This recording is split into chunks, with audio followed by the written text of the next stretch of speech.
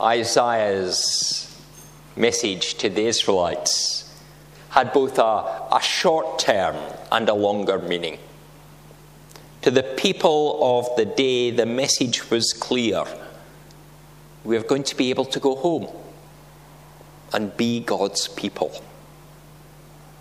It had been some years since the Babylonians had conquered the city of Jerusalem.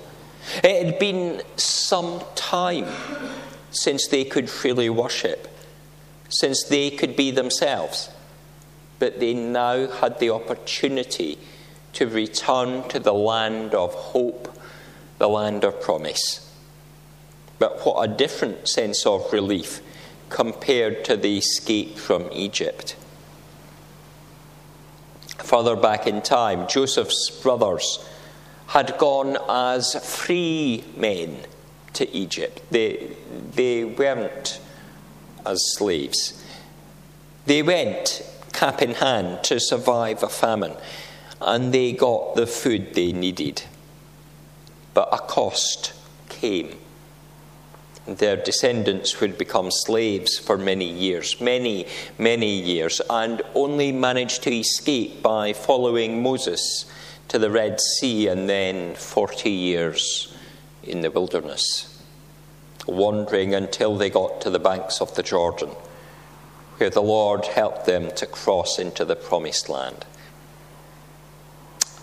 By contrast, the prisoners of Babylon were not taken or did not get there by their free will. They were taken captive.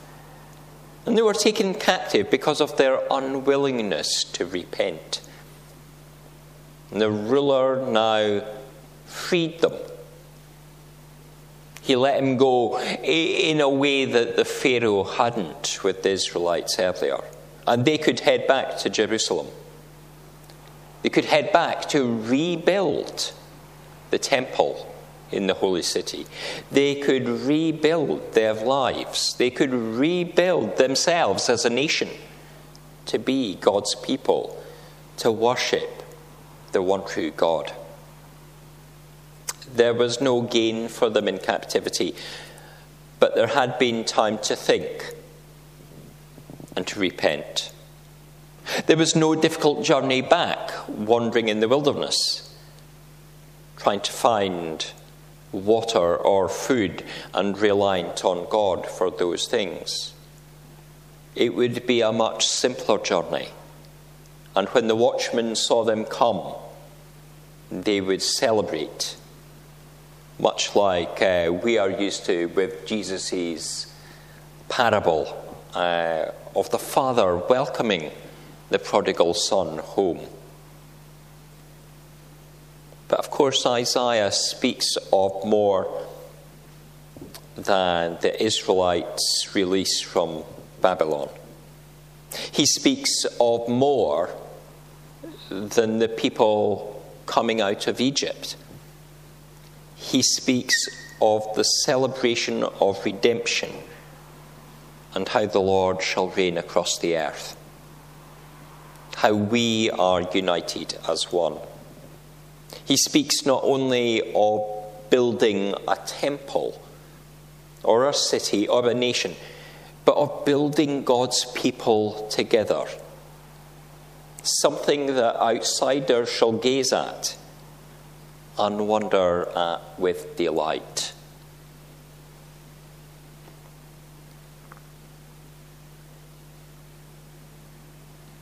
The Lord has come and should inspire us to be that body, that temple of delight. But often in the world today, the church goes unnoticed. What were Christian festivals of Christmas that we're preparing for? The festival of Easter, Pentecost and harvest. To wider society, they might have disappeared, or the focus has slipped.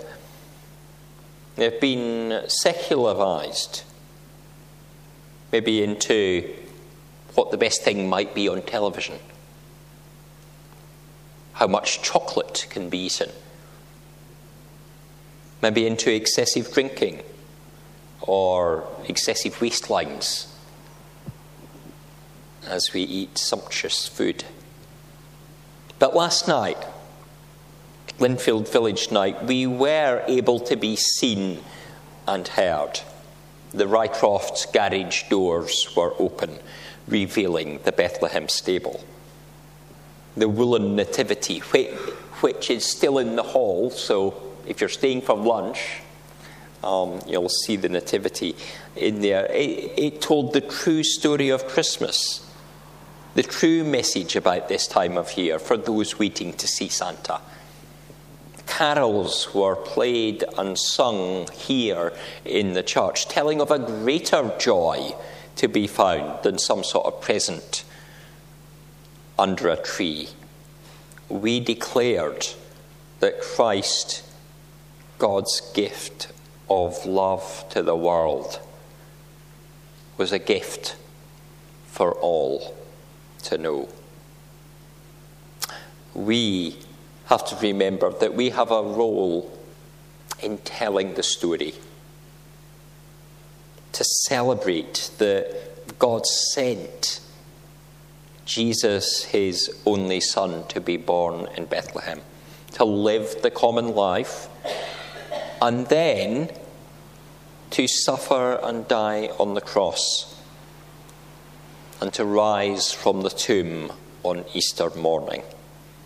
We have to tell the whole story and reveal it. By words and deeds we are to proclaim that through faith sins are forgiven and the promise of eternal life can be received. Over Christmas and all year round, we are to be noticed and to challenge the world to look to Jesus, for in him hope is found, and in coming to him we can be at home, and being at home we gain great rejoicing. Amen.